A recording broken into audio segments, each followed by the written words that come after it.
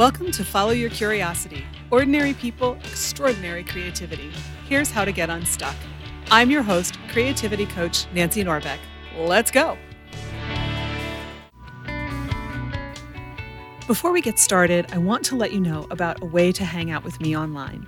If there's one thing I know for sure, it's that when ordinary people engage their creativity, they connect with their joy and their deepest selves come to life. I've started a newsletter called The Spark. It's a place for me to experiment with my writing and share it with an audience, and also a place to get to know you better. I'm using the Substack platform because it offers some really cool ways to connect with readers, including comments and chats. I'd love for you to join me as we form a community that supports and celebrates each other's creative courage. Because it's an experiment, you never know what sort of thing I might share on The Spark, and honestly, neither do I.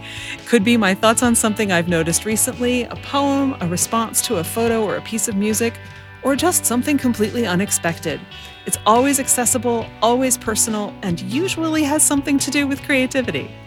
The Spark is where I'll be adding programs for subscribers and listeners too, so you really want to be there to hear what's happening.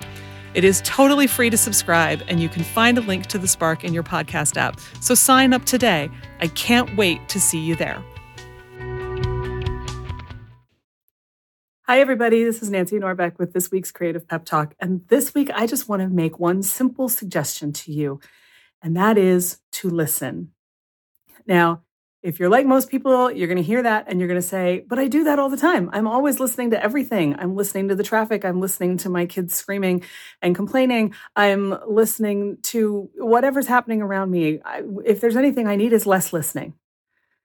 I would like to humbly suggest that when you are listening to all of those things, what you're doing is hearing, but often not really registering.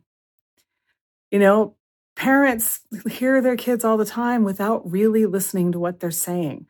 The same thing happens in offices. Colleagues say, I need this, and somebody's not listening, or they're not listening to why they need it, or to how they feel when the other person ignores them. Listening is the key to everything. It's the biggest thing I've learned since I started doing this podcast is how much people don't listen.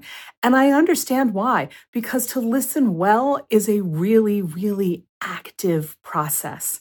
It takes energy, it takes focus, and that takes the absolute determination to do it.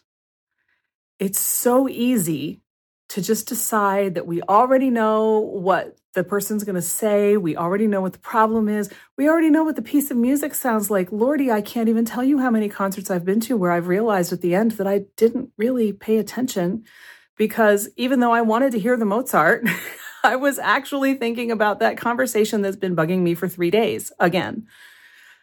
We all do it. I am just as guilty as anybody else. It's much easier for me to focus when I'm doing an interview because now I'm used to that. That's part of the whole deal than it is to listen some other time when it's not as convenient. But by not listening, we miss a lot. And I mention music because it's as true there as it is anywhere else. So many things going on in a piece of music, not just classical music, but classical in particular, that we don't notice if it's just on as background music. And the same thing is true even with TV. I don't know about you, but in the last 10 years, I've had a much harder time watching television without distracting myself. And honestly, I blame these things that we have in our pockets all the time because they are the easiest thing in the world to distract ourselves with. They're a constant source of temptation, and they really diminish the experience of a lot of things.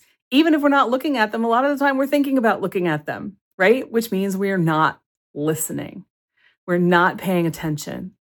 And honestly, the most important thing to listen to is your own voice, which a lot of us don't do ever. Some of us don't know how. A lot of us got it trained out of ourselves as children because we were taught that the adults had more important voices than we did, which is the flip side of the parents not listening to the kids.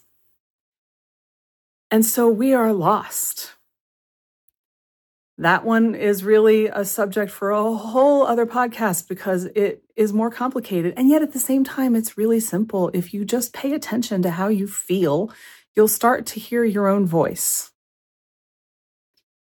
I don't recommend that you necessarily jump into that one right now. I think in typical Nancy and Kaizen Muse spirit that it's better to go with the tiny little step and make your progress in those tiny little steps, which add up faster than you think they will.